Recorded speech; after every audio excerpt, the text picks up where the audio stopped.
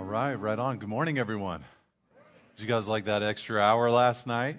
Yeah, you feel good. I feel good.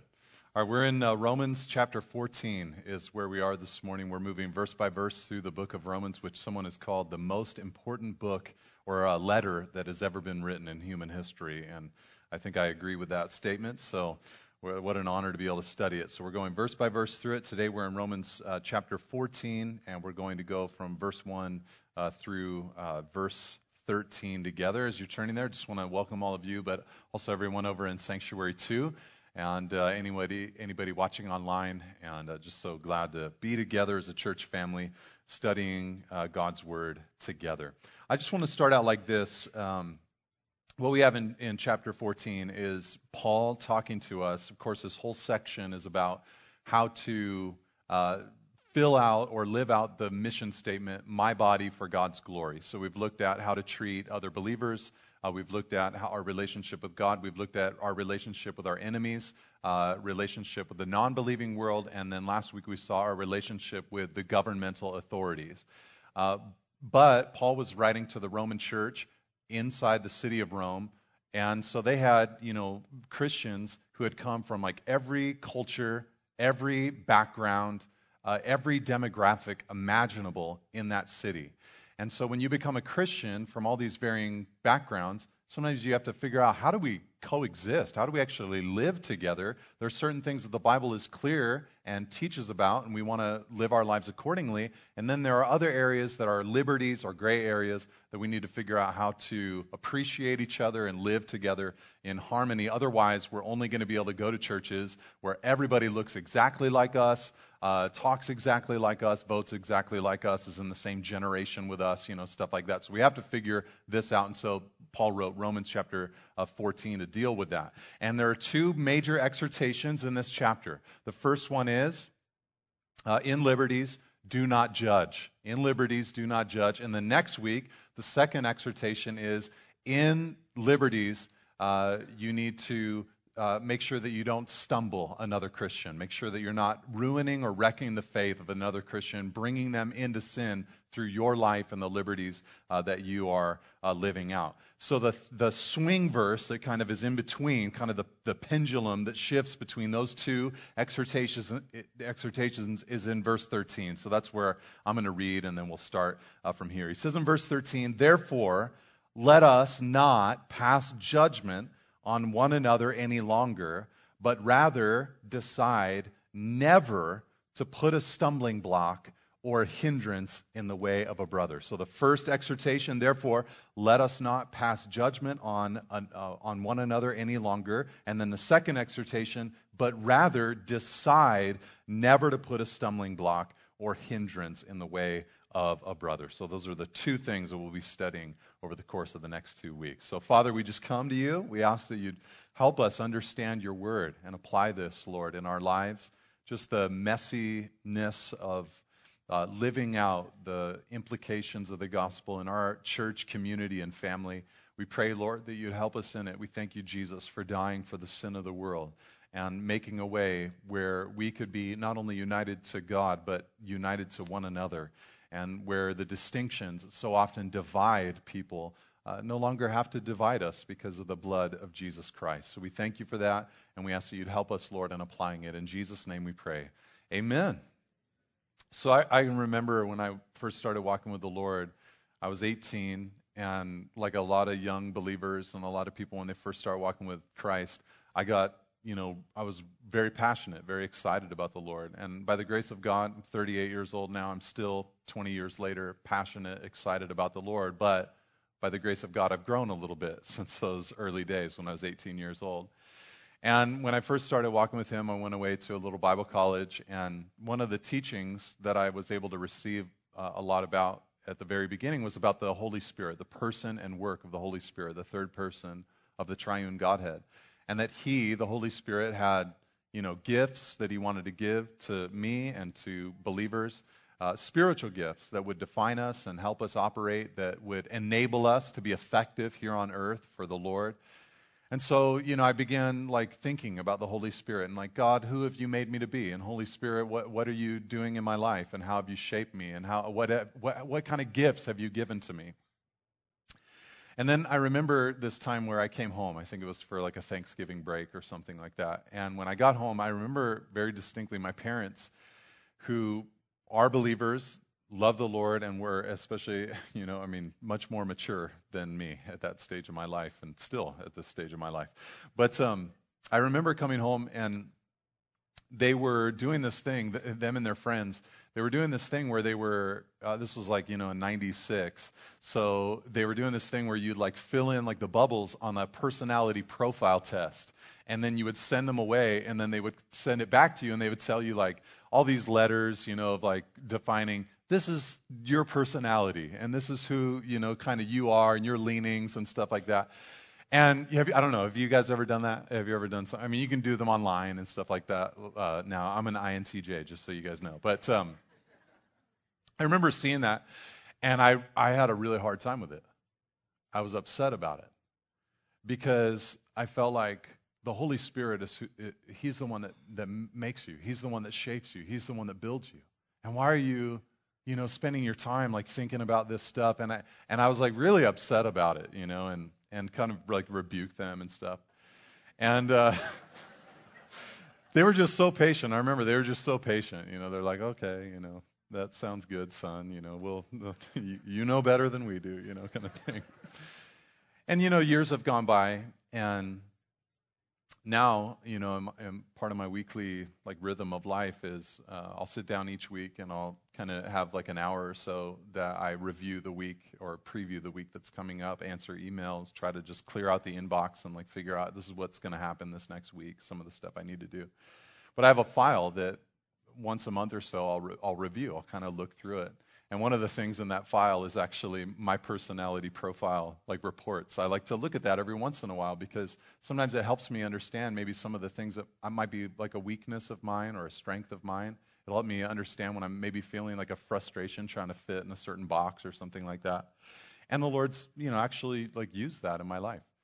I think there's balance there. I think you can build a box for yourself.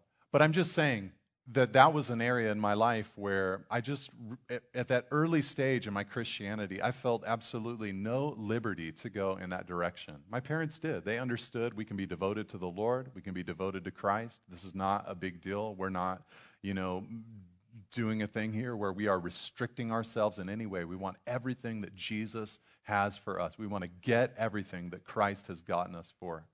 It's things like that that fit into Romans chapter 14.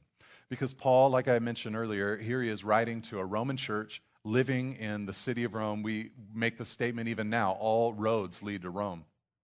And that meant that every culture was there, and every generation was there, and every socioeconomic background was there. And you had all these people coming to Christ, and how in the world were they going to exist together? And so Paul wrote Romans 14, which is longer. I mean, the section about how to do this bleeds into chapter 15. It's even longer, much longer than how we're to relate with government. So this is very important in the mind of Paul, how we're to relate and live together. So this is what we're going to look at today. We're going to see that we as Christians are to welcome varying Christian convictions. And so I'm going to talk about that. We're going to see that God is the one who ultimately changes people, not us. And that God regards their convictions so often as worship for Him. And then also that God is the judge ultimately in these matters, not us. All right, so we're gonna just see how it's the Lord's role to change and transform a human life. So let's read the first couple of verses together of chapter 14. This will help us understand where Paul's going. He says, "As for the one who is weak in the faith," or my version says weak in faith, but some of your versions say weak in the faith. That's probably what his intention is here. For the one who is weak in faith, welcome him, but not to quarrel over opinions. One person believes he may eat anything, while the weak person eats only vegetables. All right, so Paul is talking about two people here. One he mentions directly, the person that's weak in the faith, and then the second person is implied, the one who is strong in the faith. And so the question that we would immediately ask is, who is Paul talking about? Who is weak in the Christian faith? Who is weak in the faith? There are a couple of clues that Paul gives in verse 1 and 2. Let's notice the two clues together. He says, welcome the one who's weak in the faith, verse 1, but not to quarrel over opinions. So what that means is that the person that is weak in the faith, clue number 1, is that they have strong opinions about certain things in their own life before God. All right, what that helps us understand is that Romans 14 has absolutely nothing to do with the black and white teaching of God's Word. It has nothing to do with the black and white teaching of God's Word. If you read 1 Corinthians chapter 5, verse 9 through 12, what you'll discover there is that Paul says, we are not judging those that are outside the faith, but we are judging those inside the faith. And if there is a Christian, he says in that passage, who is guilty of ongoing sexual immorality, greed, lying, idolatry, if you see those things, you are to actually break fellowship from that kind of person. So there are certain things in the Bible that are abundantly clear. So adultery is a sin. Homosexuality is a sin. Drunkenness is a sin. Lying is a sin. Theft is a sin. There are all these different things that are very clear in God's Word. So we have to get that clear in our minds, because I guarantee you there's going to be at least a couple of people that will walk out of here today going, oh man, Romans 14, it's all a gray area, it's all liberty, and we just get to kind of decide for ourselves. No, that's not what he's saying. Paul was a champion of the truth of God's Word. And, I've been trying to give my life to making clear what God's Word teaches. However, there are plenty of things that the Bible doesn't weigh in on, and they are these opinion kind of areas that Paul is talking about. The second clue is found in verse 2. He says, well, the weak person eats only vegetables. So you might be sitting next to a vegetarian right now, and you know it, and you want to elbow them or something right like that. But this really isn't talking about that kind of concept. There are two people in the New Testament that fit this description. One of them is found in 1 Corinthians chapter 8. And what you had there is you had people that got saved in the city of Corinth. And they weren't Jews when they got saved, they were Gentiles. And previously, before they were Christians, they worshiped idols, actual statues, and they had all these ceremonies that were attached to that idolatry. And sometimes they would actually offer meat, animal sacrifices to these idols. And then the priests of those temples would take that meat and sell it in the marketplace. And then the marketplace people would take that meat and they would repurpose it and they would sell it in that marketplace. And in 1 Corinthians chapter 8, Paul talks to the Corinthian church and he says, look, you're going to have some people in your church who came out of that lifestyle. And if they come over to your house and you put meat on their plate that even potentially could have been offered to idols, their conscience might be really offended, and they might be thinking about that old worship system that they were a part of, and you could cause them great harm to their conscience. You might stumble them. So he says you need to be careful about that. Paul made it clear, though, in that passage, he said, but you can eat the meat. It's really not a big deal, but there are just those whose their conscience can't let them do it, so you need to respect them. Then there's a second group that wouldn't eat meat, or it would eat only vegetables, and it would be those who had come out of Judaism. Those who had come out of Judaism. You might remember Peter in Acts chapter 10. He was on the roof of a man named Simon the Tanner, like a porch kind of area. Well, they were preparing lunch downstairs. He was praying upstairs. And as he was praying, God gave him a vision. And in the vision, he saw all these different forms of animals that as a Jewish man, he was prohibited from eating. And he saw them coming down in this great sheet, and God spoke and said, rise, Peter, kill and eat. And he said, not so, Lord. That's, by the way, you don't want to ever say that. He said, not so, Lord. I've never eaten, these common and unclean foods. And the Lord repeated to Peter a few times, 3 times. He said, Peter, what I've cleansed, you cannot call common. And that was God's way of preparing Peter to come down from the roof and go to the house of a man named Cornelius, who was a Gentile, and to preach the gospel message to these Gentiles. And then later, Peter got in trouble for that from the Jewish believers. They said, we heard you went to a Gentile house and preached the gospel to them. And Peter's like, well, I did, and the Holy Spirit came down upon them. It was very clear that God saved them. What was I going to do about it? God made his decision, is what Peter was trying to say. But that was a second camp, those who had come out of Judaism who couldn't eat meat. And so those are the two descriptions of the weak person eating only vegetables in the New Testament. But here, Paul really doesn't build a case for who it is, but he's just basically saying that person, notice how he describes them, they are the one who is actually weak in the faith. Isn't that interesting? Because so often we might think that someone with the restriction is actually stronger in the faith. Actually, the person that's strongest in the faith is the one who understands that the kingdom of God is not eating and drinking, but righteousness, peace, and joy, which is where we're going to see what we're going to see in verse 17. But then goes beyond that and denies themselves their own liberties in order to reach people for the kingdom of God and the sake of the gospel. That's the maturity that Paul demonstrated and that we're going to see especially played out next week. But it is interesting that those who are weak in the faith are the ones who have experienced that need for restriction. Maybe grace hasn't reached that area of their lives. Maybe they're still immature in the faith, or maybe there's a remnant of that old legalism that we all have still existing inside of them. And the exhortation that Paul gives in verse 1 and 2 is really simple. We have to welcome that person. We have to welcome each other. That's it. We have to welcome each other. That's cool. That word welcome is a word that means, it goes beyond just like saying hi, saying hello, or giving a high five. It means actually embracing a person, receiving a person. It goes beyond acceptance into reception. I'm receiving you into my life. And the question is, are we able to receive believers with varying convictions in their lives? Convictions that might look different from the convictions that we hold. And so this is bringing us to those gray areas within Christianity. Again, not the black and white issues, but the gray areas of life. So I have a little list here of some things that might fit into this category. You know, the question of, I think we looked at this earlier in the book of Romans, but how is a Christian to relate to television? You know, there are going to be Christians that have varying convictions about this. The relationship to beer or to wine. I think even today we have an example of us considering that in the lives of believers. We're going to partake of communion at the end of this service, and when you're holding that cup in your hand, it's going to be filled with grape juice.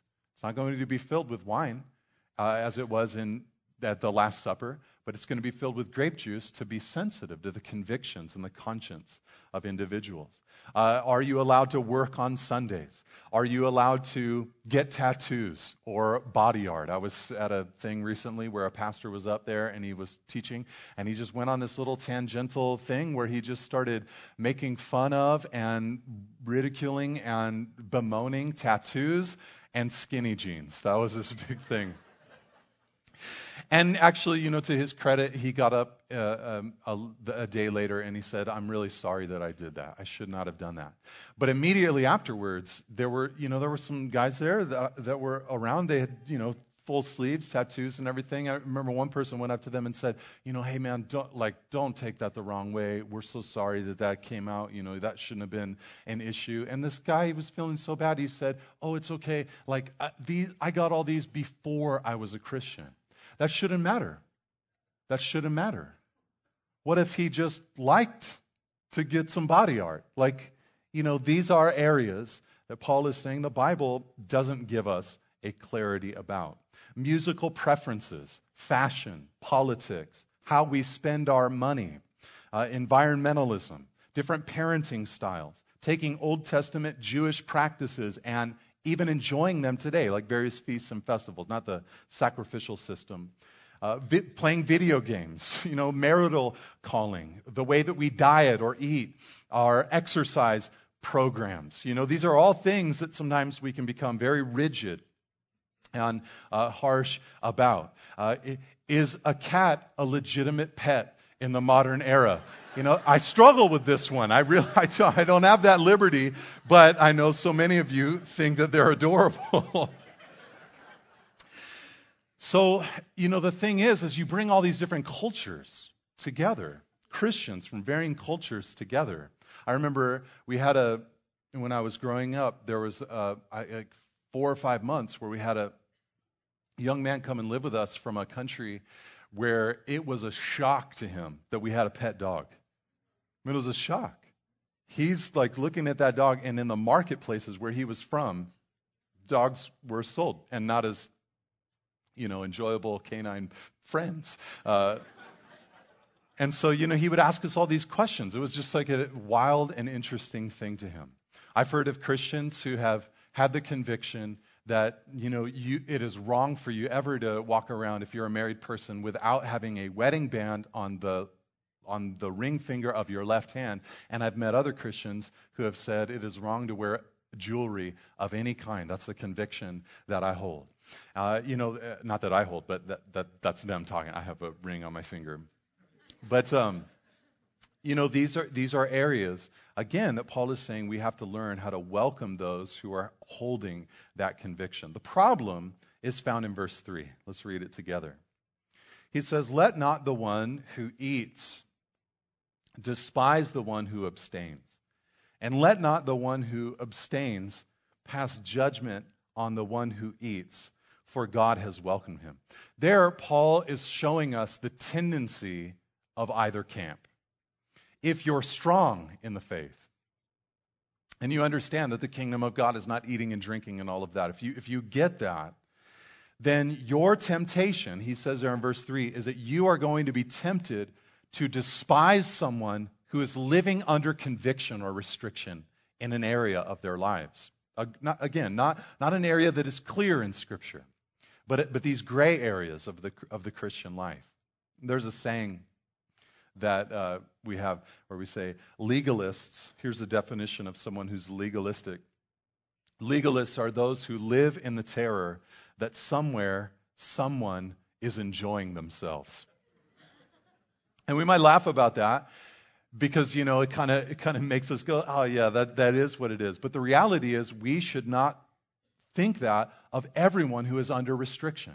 Some people might be under restriction because there is a history in their lives. They might be under a conviction because of the way that they were raised.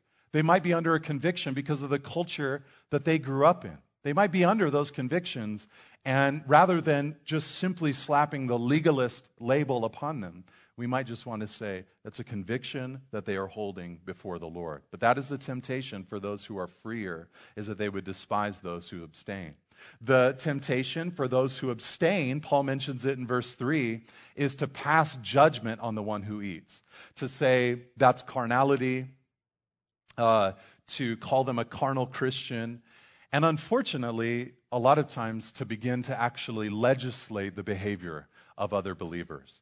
And a lot of times in Christianity, whole groups of Christians can become ruled and dominated by those who have a conviction in a specific area of life. And rather than saying this is the conviction that I hold, they make it the rule for the entire body of believers. And what ends up being created then is a distortion of Christianity that smells less like grace and more like the law.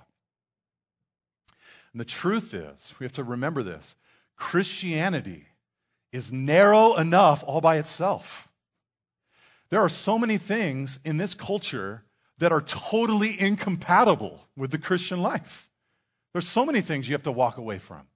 So many things that you have to deny. So many things that you abandon to truly live the Christian life. So to add on to that is, and to make it something that we all have to partake of, is unfortunate. Jesus said in Matthew 7, verse 13 and 14, "Enter by the narrow gate, for the gate is wide and the way is easy that leads to destruction. And those who enter by it are many, for the gate is narrow and the way is hard that leads to life, and those who find it are few." Right? So as we're teaching each other, as we're discipling one another, as we're speaking into each other's lives, there is so much that's already so hard about the Christian life. So many things that are incompatible with a true life of devotion unto God. So we have to make sure that if we do abstain or if we are weak in the faith in a certain area, that we don't present that restriction in our lives or conviction in our lives as the conviction that every single believer must have. And I've just found in my own heart, verse 3, I've found that I have certain things that I'm probably strong in and other areas that I'm weak in. When I first started walking with the Lord, there were some things that had to change about my musical interests.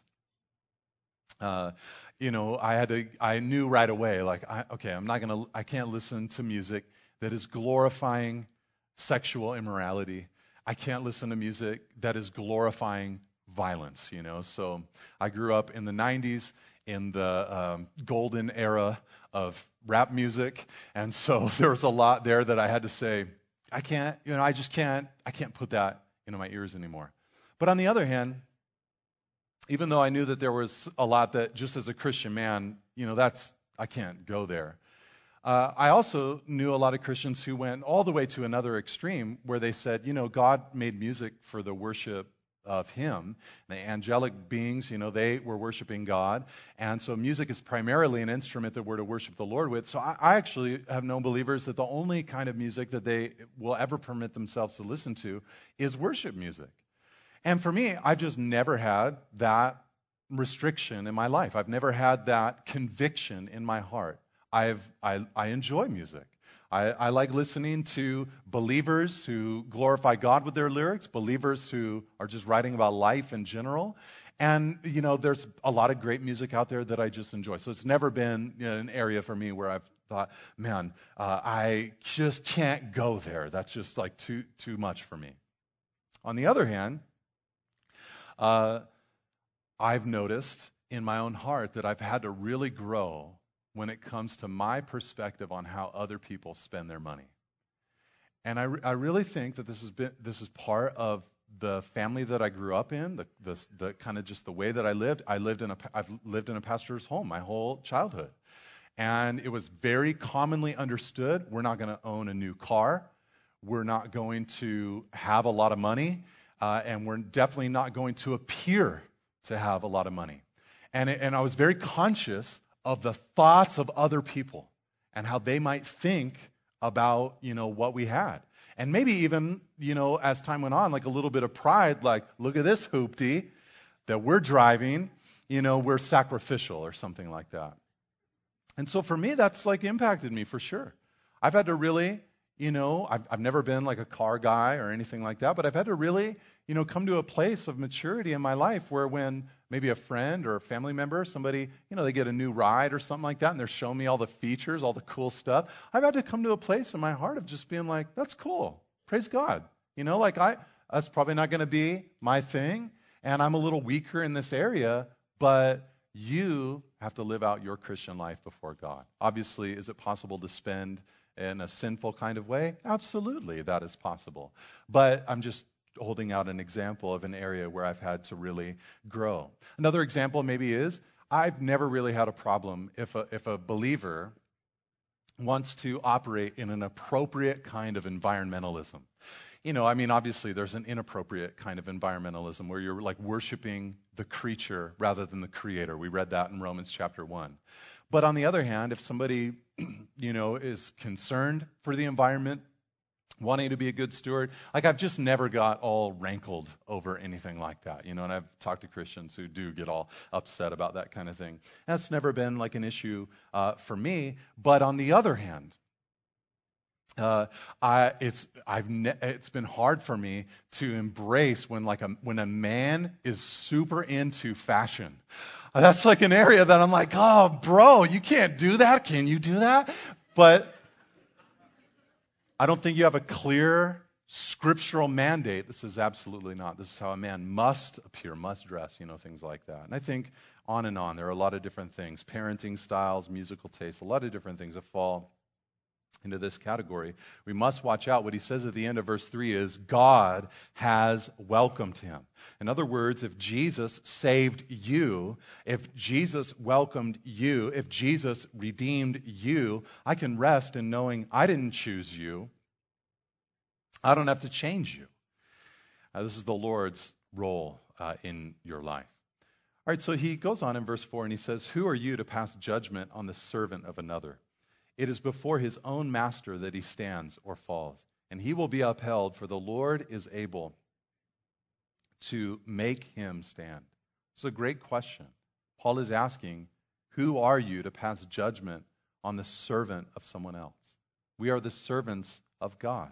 Now again, I have to remind you, this isn't talking about the black and white areas of Scripture. 1 Corinthians 5 makes it very clear. If there is someone that is naming the name of Christ, and they're living in total rebellion against God, if they're living that way, they're living in sexual immorality, living in drunkenness, living in idolatry, they're living in that, then you really just, there's no foundation for real Christian fellowship. You break apart from one another at that point. But here, Paul is talking again about those gray areas, those areas of liberty. And here he tells us, look, you're a servant that belongs to God. God is your master. And so what you want to do is to be pleasing to him. Jesus said in Matthew 7, verse 1, I rarely quote this because it's so abused in the culture we live in. But he said, judge not lest you be judged. And the reason that it's so abused by the culture is because it's almost as if people think that what Jesus is saying is, stop even thinking. He's not saying that. In fact, right after it, he says, figure out the logs in your own eye, pull them out so that you can pull out the speck in your brother's eye. And don't cast your pearls before swine. And don't give what is holy to the dogs. There are decisions, determinations, discernment that a Christian actually has. But what he's saying is, don't live in this hyper-critical, unnecessary space where you are weighing in on the minutia of another believer's life. He says, the Lord, verse 4, is able to make him stand. Sometimes we forget about this, that God, like a father, is bringing us along into maturity. You know, my youngest daughter, or my oldest daughter, she's turning 13 this week. And so, that brings all kind of thoughts into your mind and stuff. And I've been thinking about when she, was just early on in her life. When she was born, she couldn't speak. She couldn't talk. There were so many things she couldn't do for herself. But over time, eventually she got to the place where she started gaining her strength to get closer to standing, and I'd hold her little fingers and I would kind of just like prop her up and she'd stand there, and then eventually be able to go over to like a coffee table and pull herself up and stand with that support. And then eventually, like that glorious moment where like out in the middle of the living room, she just like, stood up, and it's just like wall wobbly and what are you going to do next, kind of thing. And then eventually walking. And the Father, he looks at us and he's bringing us along. He's maturing us. He's growing us. And Paul is saying here, look, God is able, the Lord is able to make him stand. It's God who changes people, ultimately, not us. We're involved in the process. We teach, we disciple. But ultimately, at the end of the day, we are servants of the Lord. Now, notice this in verse 5 to 7, or 5 to 6. This is massive. He says, one person esteems one day as better than another, while another esteems all days alike. You'd almost expect Paul at this point to say, and here's who's right. Because one, they esteem one day as the day to worship, and another esteems every day as for the Lord. And here's who is right. And he kind of weighed in on that in other passages, but here, this is all he says. He says, each one should be fully convinced in his own mind. Two totally different views, but fully convinced in their mind. Again, not about the black and white areas, but in these liberty kind of areas, he says there should be full conviction. The one who observes, verse 6, the day, observes it in honor to the Lord, or of the Lord. The one who eats, eats in honor of the Lord, since he gives thanks to God. Well, the one who abstains, abstains in honor of the Lord and gives thanks to God. This is huge what Paul is saying here. He's saying that God, from his vantage point, he looks into the lives of individual believers. And he can see a person who says, you know what, it's all about Sunday or it's all about Saturday. And that conviction is so strong in their lives. They can't worship on another day. They can't work on that day. And they're convinced. And then you have another person who says, every day is alike. I just got to make sure that I am making space to honor the Lord with my week and with my life. And he's saying those two people need to be fully convinced. And if they are, if one is eating and one is abstaining, he says if they're fully convinced, then they are doing that as honor to the Lord.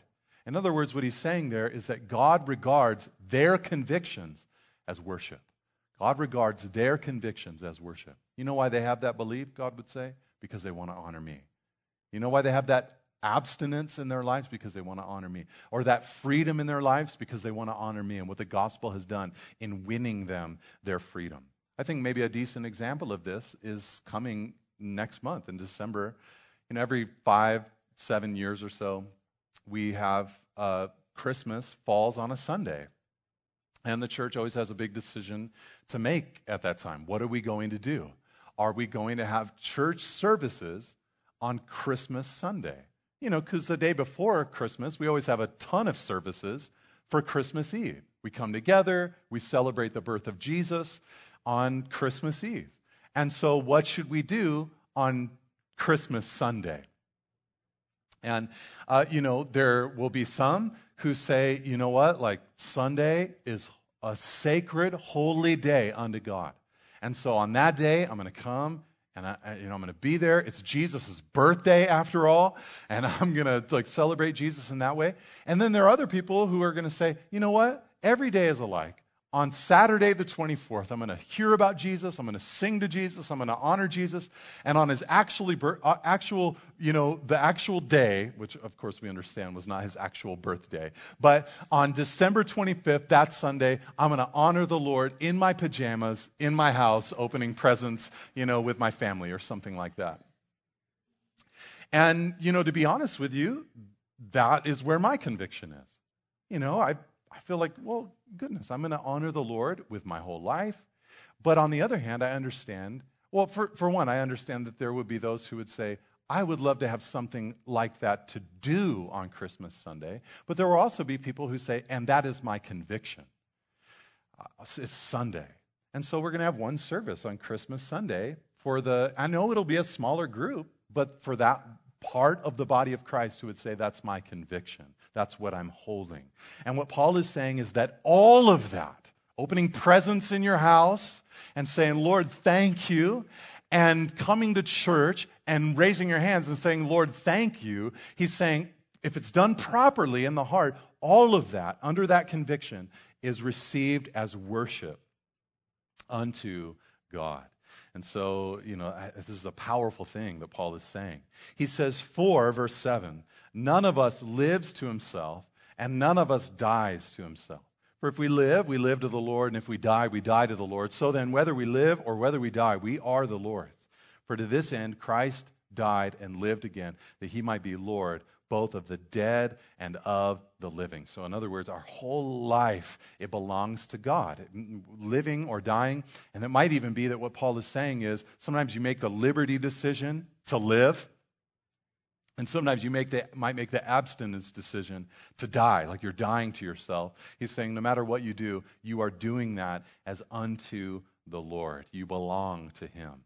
So I think what he's saying there is, man, we really need to think about our lives. And you think about the convictions that you're building. Why do I do the things that I do? What scriptures are there that are helping me navigate this life? As I'm parenting my children, am I going to the Word of God? Am I thinking about the Word of God? Or am I just kind of building this out of the culture that I'm living in? It's important for us to go to Scripture and to build our lives and convictions accordingly. Then he closes in verse 10, at least this portion of the exhortation. He says, why do you pass judgment on your brother? Or why do you, if you're weaker, despise your brother?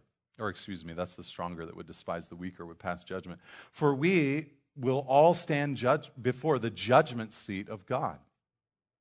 For it is written, and this is from Isaiah, as I live, says the Lord, every knee shall bow to me, and every tongue shall confess to God. So then, each one of us will give an account of himself to God. So what he's saying here is, you have a master, and I have a master. And it's God. He will judge us. There is a judgment, of course, that concerns eternal life or eternal death. But that's not the judgment that Paul is talking about here. He's talking about people who have received Christ as their Savior, so they have eternal life. But at the end of these temporal lives, we will give an account of ourselves to God. We will stand before God. And what Paul is saying there is that each one, verse 12, will give an account of himself to God. So when I'm standing there before the Lord, he really isn't going to ask me about you. He's not going to ask me, hey, you seemed really close with Pastor Jeff, and I'm just wondering, what do you think about his life? That will not be the question. We might, in our private moments, with people that we're close to, open our mouths and attempt to expedite the judgment seat of God in another person's life, a believer's life.